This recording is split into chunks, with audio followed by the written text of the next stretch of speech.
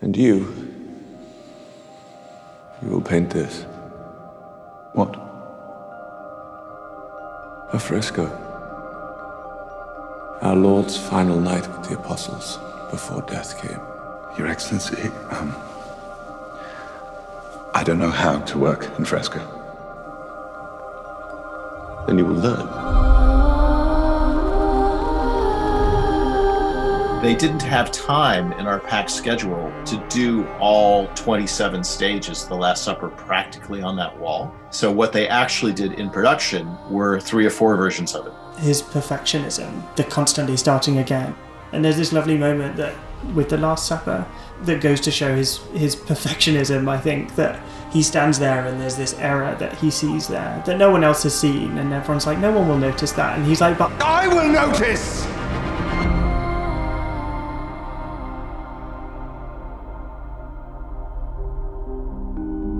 But however much you strive for it, can you achieve perfection in art? This is episode 5 of Leonardo, the official podcast, and I'm your host, Angelica Bell.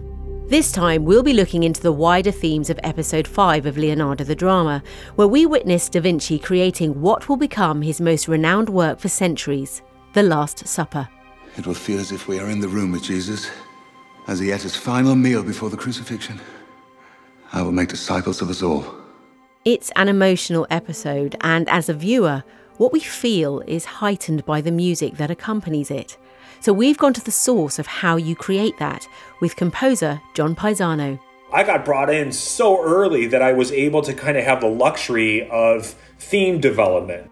When you're portraying Leonardo da Vinci and showing his artwork on screen, authenticity is key.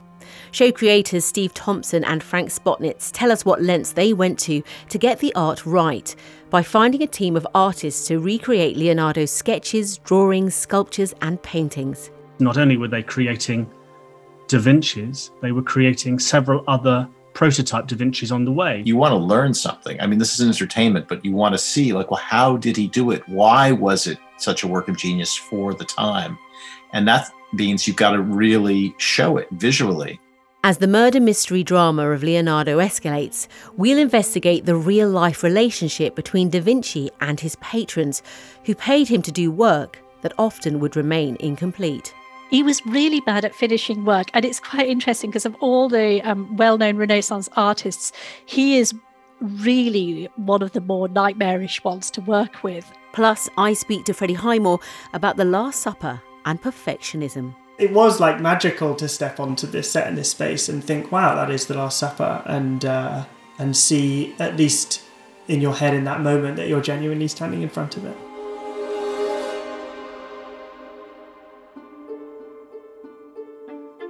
Looking now, though, at what was real and what wasn't in the drama. While some artistic license has been taken with a few elements of the story for entertainment's sake, the facts around the creation of the Last Supper are true. On a fresco, the plaster is damp, which means we can only paint a small section each day before the work has to be completed and the plaster dry. Just so. Well, this is a new type of fresco, one that will allow us more time.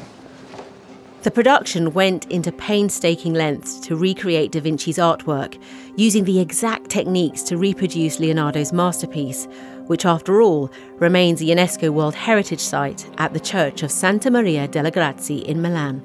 It's only a short walk from here. It's a responsibility that the co-creators and writers of Leonardo, Steve Thompson and Frank Spotnitz, did not take lightly. Let's begin there with Steve and the sensitivities in reproducing such a body of famous artwork. I mean, how do you even find artists who can do that? Well, I think they're the stars, actually, of the show. I mean, Aidan and Matilda, fantastic too, of course, but I think it's important at this moment to talk about those artists, because not only were they creating Da Vinci's, they were creating several other prototype Da Vinci's on the way. So episode 1, the critical piece of art is the Baptism of Christ, which he's painting. And our art department not only created a finished Baptism of Christ, they had to create 4 or 5 other versions so we could see it on its route to being finished. And I thought it was gasp-making. I can't think of any other way of putting it, the art that they created for us. Because there's so much of it. They were reproducing his notebooks. They were reproducing, all the stuff that was pouring out of his mind. And, I think that's one of the extraordinary things about the show, actually. How many sketches have you made? It's not ready yet. Nothing you ever do is ready. No. I have to give huge credit to our lead director, Dan Percival, who was obsessive about getting the art right and getting the process of making the art absolutely. right. And that was one of the things Steve and I really felt was important, was you want to learn something. I mean, this is an entertainment, but you want to see, like, well, how did he do it? Why was it such a work of genius for the time? And that means you've got to really show it visually. And Dan was really difficult with them on insisting, to get it all right. And they did find this amazing studio, and Dan, I'm sure, can tell you more about this, where artists restore works of art from this period with the same techniques that were used then. And so those same artists were used on this show to create the work that you see. And we did it, step by step as accurately as we could.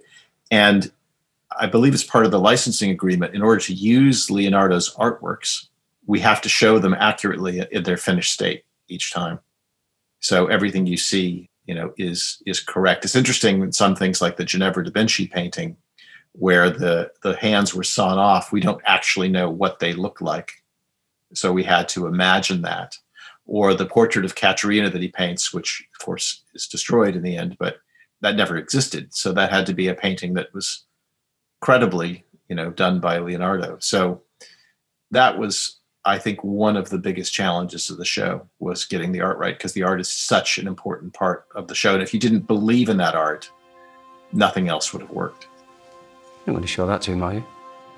Why not? What's wrong with it? It's crude. The proportions are all wrong. Maestro expects better from a first apprentice. Looking at The Last Supper, which is being produced on a wall, how long does something like that take to make, even as a set? Oh boy. For me personally, The Last Supper has been like the torture of the show for me, I have to say, because they didn't have time in our packed schedule to do all 27 stages of The Last Supper practically on that wall. So what they actually did in production were 3 or 4 versions of it. And so what you see in the finished show is me and the visual effects team and our editor. And with VFX, we've had to build the sequence correctly to show the progression of that painting to its final state. I'm sorry, Your Lordship, I haven't completed the fresco yet. I made an error. If I'm to fix it, it could take weeks. Ha!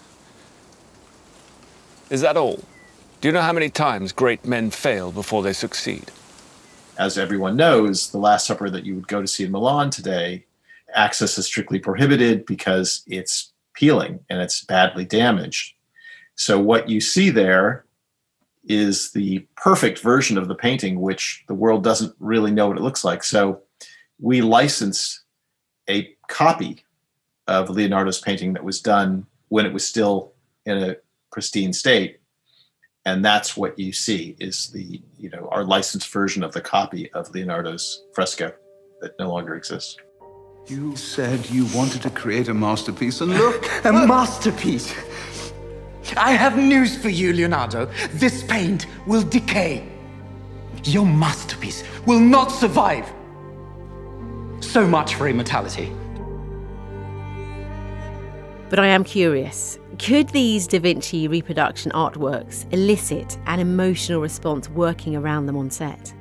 Well, I think I have to say probably not what you'd expect, because when you see them in person, our copies, they don't necessarily look all that convincing. They look convincing on film. But I think, honestly, when you're working with them on the soundstage or on the location, they're just like technical props. But I think the other thing that was interesting was, we had to cast Ginevra da Vinci and we had to cast Lisa Giocondo.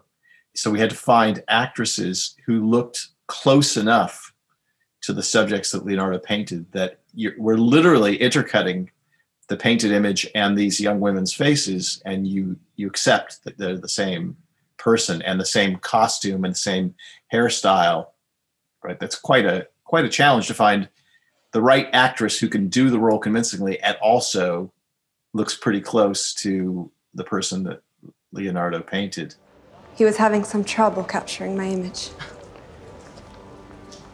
He had the same problem with me. But it does strike me, what Steve was talking about, the baptism of Christ. I just love in the first episode when you see the model standing in front of the studio and that's how they did it. I mean, to me, that was the fun of I see. They drew on pieces of paper and then they punched holes and then they put it against the wall and they did ash. Higher. I didn't know any of that stuff, before the show started. So I really enjoyed learning. Straighten. I agree. Seeing the mechanics of it, seeing them put the portrait together, seeing them choose the models, create the cartoons, that's really exciting.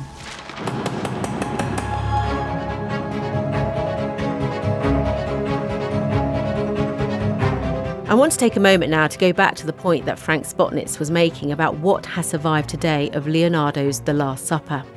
Well, very little of it. The public can visit the museum dedicated to it in Milan, the Cenacolo Vinciano, which incorporates the Dominican convent of Santa Maria delle Grazie, where the mural painting remains on the wall of the friar's dining room, the refectory. Will you find another place for these friars to eat? Of course. As we hear in episode 5 of the drama, Leonardo shunned traditional fresco painting techniques to go his own way, painting on a dry wall rather than wet plaster, so he had more time to make changes as he worked. This method not only allows us to work more carefully, but it ensures that the fresco retains its true colors for longer. Sounds excellent. Inspired. It is. What is this method? So we apply our special kind of tempera onto a dry wall, and after it dries, we're able to paint another layer, and another, and another. We can do this maybe 5 or 6 times. This is something we couldn't do with the traditional fresco. But The Last Supper started to deteriorate a few years after it was finished at the end of the 15th century, and its falling flakes of paint have been well documented. The humidity alone in the room caused much damage. That room is now a climate-controlled space with strict limits on visitors to minimise further damage from even dust particles.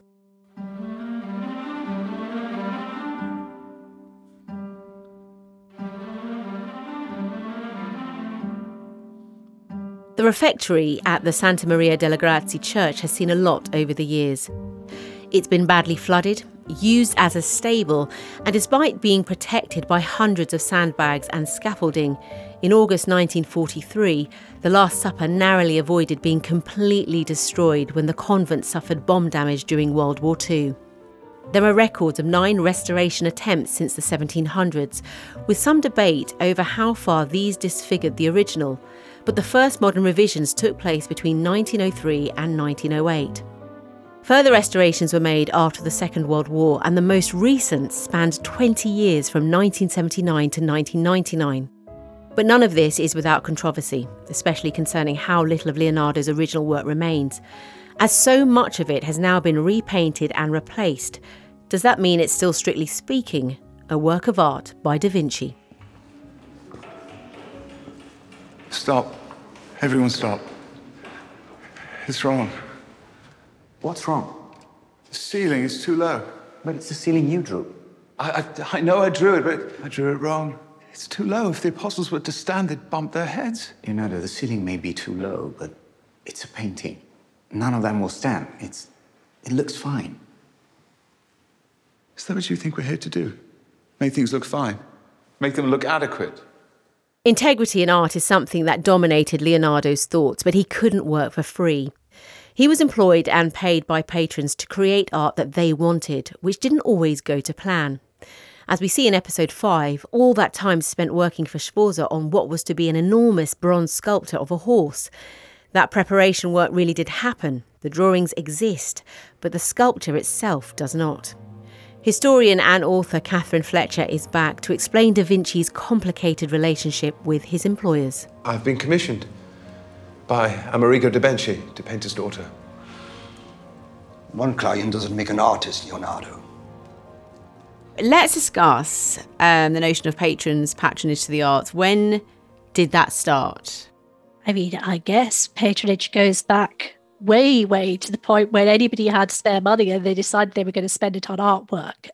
But it's really, really important in the Florentine Renaissance and in Renaissance Italy more generally. First of all, because in Florence, you end up with a lot of very wealthy merchants with money to spend. They have an incentive to spend it on religious art, partly because participation in banking at this time, lending money at interest, is regarded as a religious sin in Christianity. So actually these days, I mean, it's still in Islam, you might know today, there's still a prohibition on lending money at interest. There's special kind of bank account arrangements. So Christians also had this issue going back 500 years. So one of the things that Christian bankers could do to sort of try and redeem themselves a bit in these circumstances was to commission fabulous art for their local church. A commission from Amerigo de Banshee is one thing, but your career will go nowhere without the church. You also have this political situation in Italy where it's divided into lots and lots of different small states, each with their own ruler. And these rulers are competing to have the most fabulous, glamorous court that they possibly can. So in these circumstances, they're also competing to bring in the best artists, to get their rooms decorated in the most wonderful way. And that, again, is a source of patronage for Leonardo. He works for a number of different Italian princes. Do you know who I am? Yes, Your Grace. Ludovico Sforza. Come and paint for me in Milan. I'll double your salary and give you your own studio. And the relationship between artist and money provider can be quite testy, as we know, because he didn't finish a lot of his works, which must be infuriating if you want to have this masterpiece from Leonardo and he doesn't finish it. He was really bad at finishing work. And it's quite interesting because of all the well-known Renaissance artists, he is really one of the more nightmarish ones to work with. So if you take like Raphael, has a really efficient workshop team. Titian is this sort of perfect gentleman who has great manners and gets on extremely well with all his royal clients. And Leonardo is just, really not so smooth. He's the person who you hire in to do a job. He doesn't get it finished. He's doing all these experimental techniques, which mean like with the Last Supper, the fresco it goes wrong quite quickly and is always in poor condition and having to be restored. He's a tough person to work with, but then he's really, really good. So he keeps being asked back. And this is the problem for patrons, is deciding, do I want to take the risk of working with this guy? Is he that good? Or do I just think, no, I'll get somebody who's, perhaps a bit less brilliant, but safer as a kind of option? It's brilliant. No, it isn't. It's a chaotic mess. I overreached. Attempted to cram too many ideas into a single work. I'm still deciding whether to finish it. So did he have a bad reputation then? I think it became apparent after a while that you took a risk when you were hiring Leonardo, that you might get fabulous work, but he wasn't terribly good at delivering. So there's a whole period when he basically decides what he wants to do is to study maths. And he spends all this time not particularly delivering his projects and working on mathematical theory. And you can just imagine if you're a client hoping that what he's going to do is to deliver some nice portraits of your family. That must be quite frustrating. I would be honoured to complete this work. Do you think it was a flaw in his character why he couldn't get on with his patrons or realise, if someone's paying you, you've got to deliver? There must be something in your framework to think, nah, do you know what, I've got something else to do, I'll leave that, and not be afraid of the consequences. It's partly a flaw in his character, but I think it's also partly a strength of his character, because what Leonardo wants to do is to be curious and to observe and to stop and think and investigate all the time. And that's part of the strength of his work. I mean, both the scientific work in the notebooks, but also the art is kind of the detail, the level of observation that goes into it. And I think you can't, him being difficult like that, and saying, no, I'm going to stop because what I really need to do this next bit of painting is to understand anatomy better, and then go off and do a bunch of anatomical sketches. So I said, I need to really get my head around optics to be able to paint this light. And then he's going to stop doing the painting while he goes off and does that and satisfies his curiosity. But that's really, really frustrating if you're used to an artist who's going to deliver to deadline. Rumours are circulating the court that you're in over your head. Some are taking bets. What kind of bets? That you'll never finish it. Still to come, we'll hear from executive producer and actor Freddie Highmore about emotions when confronted with Da Vinci's work as Leonardo pushed himself even further artistically. The Last Supper, showing Jesus Christ and his 12 apostles, was where Da Vinci wanted to display a range of expressions or motions of the soul, as Leonardo described them. The placement of the apostles suggests their relationship to Christ, while their facial expressions convey their emotions. What emotions? As we see in the show, he was indeed one of the formative users of the vanishing point or linear perspective in art, along with a handful of predecessors, including Donatello. He used mathematics and perspective to create the illusion of depth on a flat surface for the Last Supper painting, and his depiction of Jesus at the centre of the table forms a perfect triangle from Christ's head to his outstretched arms. This is the vanishing point. The farthest place in the room in which Jesus and the apostles are seated. The walls in that room extend out from it. So when people enter and look up, it will seem as if this room continues into that one.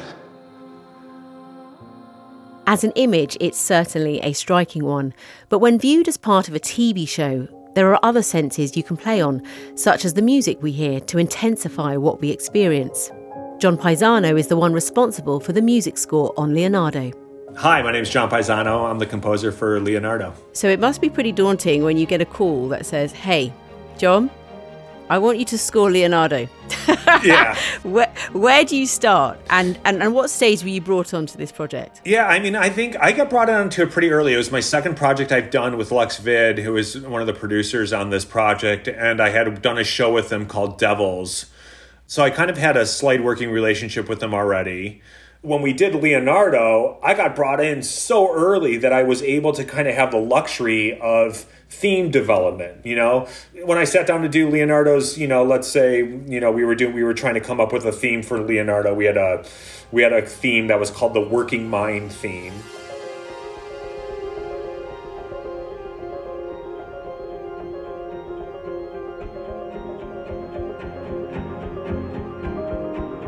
I got to do, before they even shot picture, I got to do maybe 3 or 4 different ideas of that theme and present them to, our showrunners and producers. And they were able to kind of sit there and, live with them for a little bit. And, in a sense, you kind of have to fall in love with a theme, and that takes time sometimes.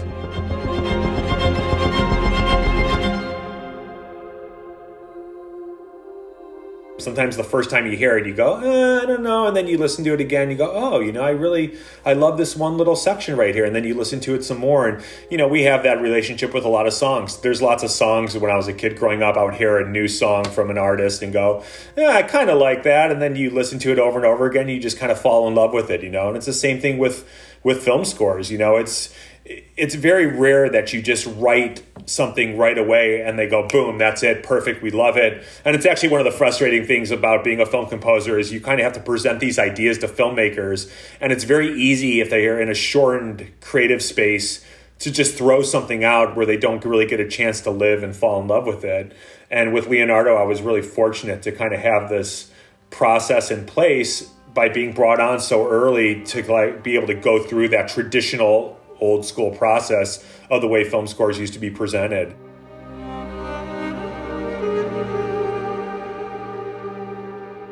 So what you're saying, John, is that you maybe had a script or an idea and you had to work with that, which is quite difficult because you're trying to visualize something that doesn't exist and they're trying to put music to something that they haven't shot. It's nice sometimes not having that picture to influence you and you have to purely use your imagination. So whenever I do these projects, whether it's Leonardo or whether it's a Maze Runner or whether it's a Spider-Man, I always kind of start from this point of, okay, let's start with the story. And I create a suite. I usually create anywhere between a 10 to 15 minute long suite of music. And within that suite, I try to acknowledge different themes that I think are important, different palettes of sound, whether it's a group of instruments, instrumentation, different rhythms, different energies. And then I refine that more and I do variations on it. And I might add a part B to the theme that he liked and see if he likes that. And like, you know, you kind of go through this. And granted, remember, this is all before I get picture. And so the hope is by the time I get picture, then it's more about just taking all of these different elements and taking all these different ideas and refining them to picture and sculpting them and making sure that we get a little hint of, you know, character A's theme during this part. And it's like blueprinting and planning out how the score is going to function within the film. So like the last thing I want to do is get into the middle of the film and go, oh, I better come up with my theme for this character, because I feel like there's so much time needs to be spent shaping the themes that you want to have all those things, I feel, secured before you even get into writing for picture.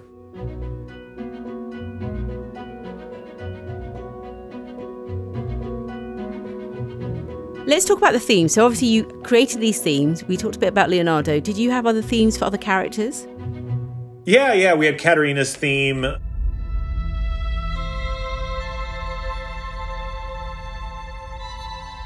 It's interesting when you go and do a very theme like this. The score is very thematic. There's very specific themes for specific characters. There's a place you can get to when you're doing a thematic score where you can have too many themes.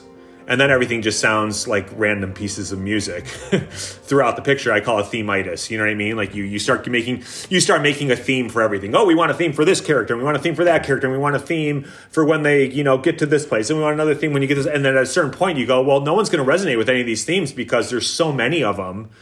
You know, it's hard to kind of figure out if something's thematic again, you know? So you want themes for everything because there's a lot of obvious themes, but at the same time, too, you kind of have to know how to gas and clutch the theme creation because it can have diminishing returns if you have too many of them.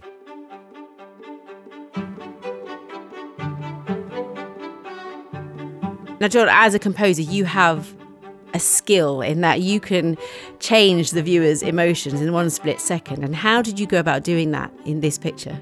Yeah, I mean, the great thing about working with Dan and Frank on it was that they're so story-driven. And as a composer, you love that because I think you always want to score the subtext of what's going on versus what we're seeing on screen. You know, I think it just makes for a deeper implementation of score. You know, sometimes it's really easy just to score exactly what you're just seeing on screen.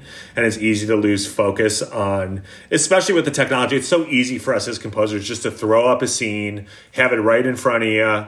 You know, right, okay, I want to hit this point, and this point, and you just kind of, you know, formulaically go through the writing process and just like you really, the score sometimes can end up being more functional and less emotional and kind of thinking about the deeper meaning behind what you're scoring, you know, when you're just scoring straight to picture like that. And I think working with Dan and with Frank, they're so in tune, obviously, because I wrote it, with the story, that a lot of times we would talk about cues and it wouldn't even be about what we were seeing on picture. It was just more about the meaning of what we're trying to accomplish with this piece of music in this scene. And sometimes they had nothing to do with what you were seeing on picture. It was more about what's going on internally with some of these characters. And I think it was just a great way of kind of going, you know, I do this a lot. I'll start scoring a scene. I'll have a conversation like that with Dan or Frank, and I'll start scoring a scene. And sometimes I'll just kind of put some general markers in, and then I'll just turn picture off. And I'll just kind of write purely from what we were talking about. And then I'll get to a certain point, and I'll turn the picture back on and check it against picture. Make some more notes, turn picture off again, write again, you know, and turn it back on. I try to divorce myself, and it sounds counterproductive as a film composer to turn off the picture when you're scoring it. But I do sometimes feel like it's so easy to let that picture almost influence you and steer you sometimes into some directions that can be too obvious. And I feel like it shakes things up a little bit when you kind of turn that picture off and you're writing purely more from a conversation or, you know, trying to grab some of the deeper meanings of what you're trying to accomplish with the score.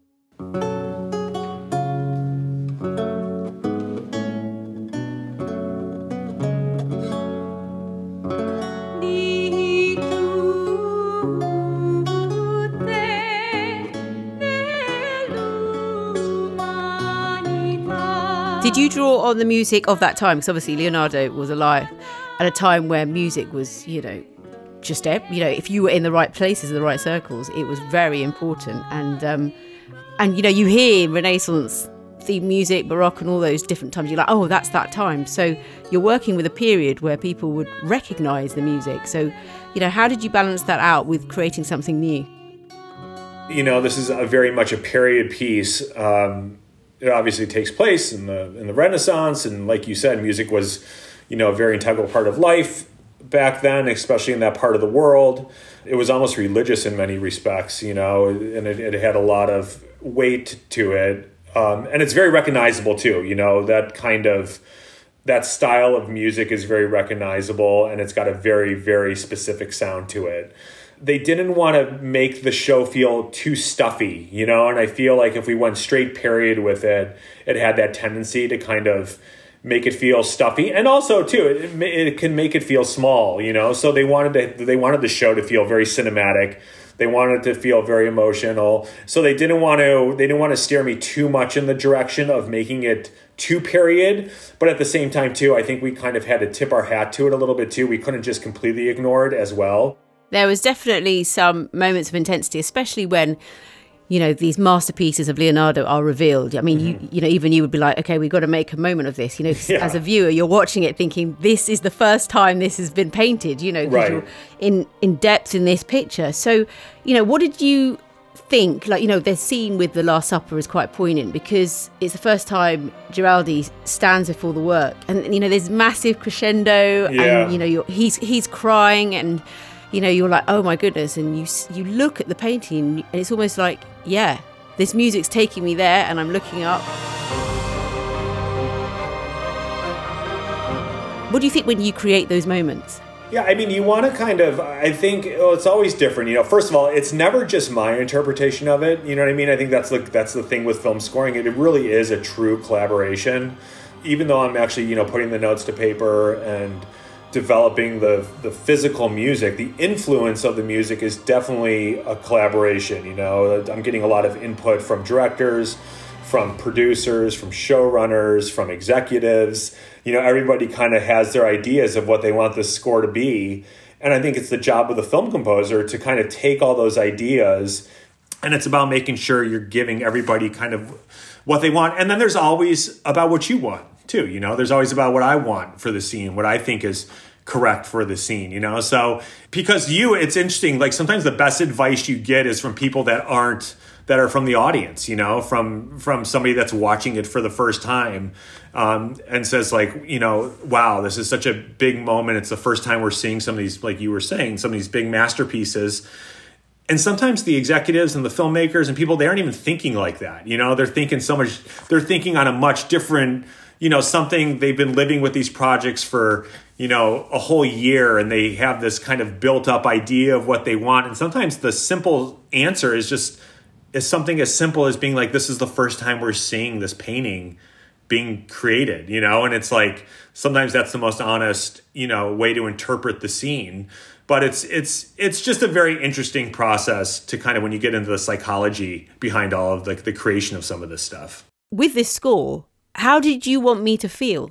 Watching, Leonardo, what did you want to get from it? He's like an extremely unique individual because he was an artist, but he was also, an architect. He was also an inventor. He truly was a Renaissance man in the sense that he just did so much, I mean, I'm surprised he also wasn't, who knows, maybe he was an amazing musician. You know what I mean? Like I felt like he just did it all. So I think there was this kind of wondrous, mysterious, I still view Leonardo da Vinci as a very mysterious figure. He almost seemed like he was from another planet in a way. He was just so ahead of the time, his inventions, his drawings, his understanding of the human body. But at the same time, too, he also had this for as technical as he was, he also had this very artistic and emotional side to him as well. And I think it was kind of trying to marry those two worlds and kind of make them accessible to the audience.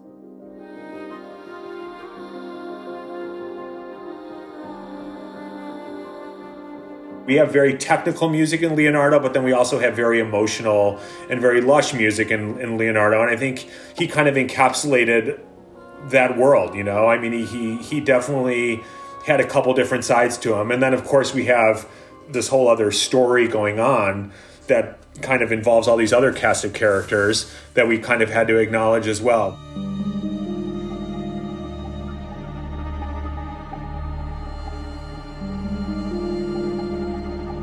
But I think at the crux of it, I think he was somewhat of a tortured individual. I think he was very misunderstood, and I think he was feared in that sense. I think when people don't understand stuff, they fear it, in a way. I think it's just human nature, and I think he was definitely a victim of that kind of thinking. I think the music was very focused on him, but I think there was also an element of sadness and torture to it as well. A dramatic ending, for now. While that murder mystery of Catalina de Cremona is a plot device created for the show, the characters surrounding it are definitely real, as was the explosive nature of Ludovico Sforza, the Duke of Milan. And you think I don't know that? You trespass on my grief! In an earlier episode, we spoke at length with Freddie Highmore about the various portrayals of masculinity we get in this drama, and wait till you see who's on the way in episode 6. But as for Sforza, played by James D'Arcy, I feel like James D'Arcy is brilliant and always grounded in the show as Sforza, but at the same time, there is a humour to seeing him.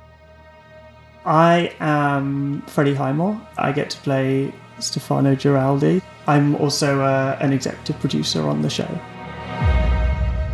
There's a performative quality to him and a performative quality about him that's also like very performatively male, which is always entertaining. I feel he's brilliant in the show. We worked very hard to capture every detail. I don't want reality! I want myths and legends! You think any of us have any power on this earth? Power on earth is fleeting. I expected you to reach up and grasp the heavens for me. Did you know much about Leonardo's paintings beforehand? No. I'd been lucky enough to go to the Louvre and see the Mona Lisa, which there's just so many people and you can't quite see it. And you have this image, it was kind of great to have not the real thing, but like a version on set that you could actually look and like study in slightly closer detail, because it's not a disappointing artwork. Of course it isn't, but somehow the experience is different when you're whizzed through and you can't actually see it and you're behind someone's shoulder and then you're whizzed along because your time is up. That's exactly how I felt when I went to the Louvre to see it. I sort of hyped myself up, and then there was just like so many people, so it's quite small anyway, but then because there were so many people in front of me, it just looked like a tiny dot in the distance. But the one thing was remarkable filming in Italy when I got to set, which was right when things were reopening again, was getting to go around the Vatican in its newly opened form, which was incredibly empty comparatively. Do you regret painting The Last Supper? I regret the sacrifices that demanded. But not the fresco itself? It's only a short walk from here. You tell me how I should answer the question. And we see Giraldi's emotional response to The Last Supper painting. That was quite an intense moment. That was the first thing we shot, actually. That was the first thing I shot. Yeah. It was magical to step onto this set and this space and think, wow, that is The Last Supper, and see, at least in your head in that moment, that you're genuinely standing in front of it.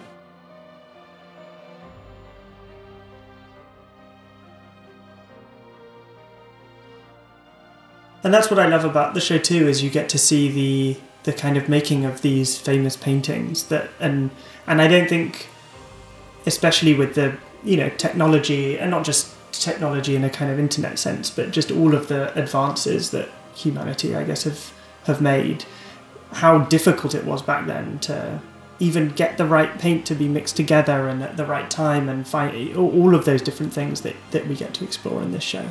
It makes those achievements even greater because they're even more hardly fought for.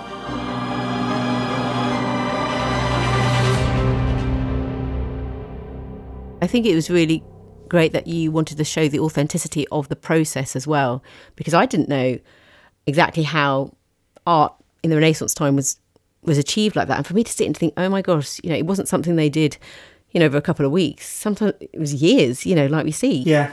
And I think this goes to him as a person, but his perfectionism, the constantly starting again, and with the Mona Lisa, the amount of time that he tweaked it and wasn't satisfied by it. And there's this lovely moment that with the Last Supper that goes to show his perfectionism, I think, that he stands there and there's this error that he sees there that no one else has seen, and everyone's like, no one will notice that. And he's like, but I will notice!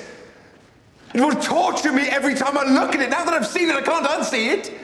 And I felt like that just so beautifully defined kind of who he was, that there is something about people who I think are true geniuses, that even if no one else can see what they're changing and tweaking, somehow that is the essence that will end up making something so memorable and special. But also it's such a lonely pursuit, it's like only he can see it, and only he's kind of alone, and it's like, this does matter because it matters to me, but does it who knows if it does matter to anyone else, but you've got to believe that it does in order to carry on. Did none of you notice? No? Nobody? None of you care?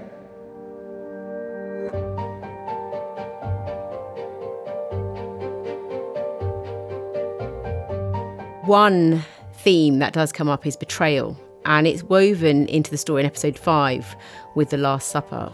Amen, amen, I say to you, one of you shall betray me. What is it about the emotions in that episode that resonated as well for you? It's always horrible to experience, I guess, betrayal, but it's wonderful to watch. Tommaso, I understand you're upset, but listen to me. You speak of betrayal when it's you who's the betrayer. You're the Judas. I guess it's all about trust, really, isn't it? And I think that is a large part of this journey for Leonardo. The more that you trust someone, the more you stand to gain, but also the more you stand to lose if they end up betraying you. And I think, having been betrayed at many points in his life, when we meet him with Stefano in the interrogation scenes, he is very shut down and has tried to protect himself by doing that. But I think over the course of the show, he realizes that if you only retreat, of course you might not be betrayed, but you won't get anyone to actually help you either. Yeah, it's interesting because you never really know if Leonardo is going to trust Stefano. Yeah. And what is it, do you think, that allows him to break down slightly? Because obviously he still has his barriers up, in my opinion. Mm-hmm. What was it that Stefano did to allow him to penetrate him or his emotions, that wall? It's probably that he has to prove, it's the proving to Leonardo that he is more interested in the truth and in understanding what genuinely happened than being there out of a sense of just trying to get something for himself. And we know that those are the pressures for Stefano in the show. We know that his promotion rides on it, that his job, sort of requires him to get this confession from Leonardo. Did you confess? To my sins, not to murder. But when it reaches that moment, I guess the question becomes, will he act just to serve himself and act in his own self-interest, or will he do something for the greater good? And I think that's probably the moment at which the kind of crux for the two of them of that moment of trust.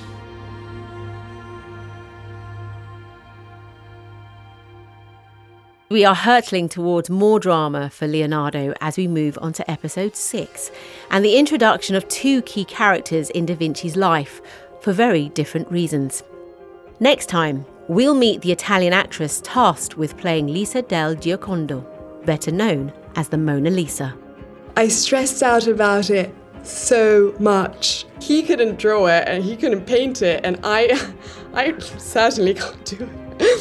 So I was just stressing out about it so much. And tensions are rising further as Cesare Borgia enters the Renaissance scene. He wouldn't see himself as a villain. He'd see himself as someone who's trying to resurrect the glory of the Roman Empire.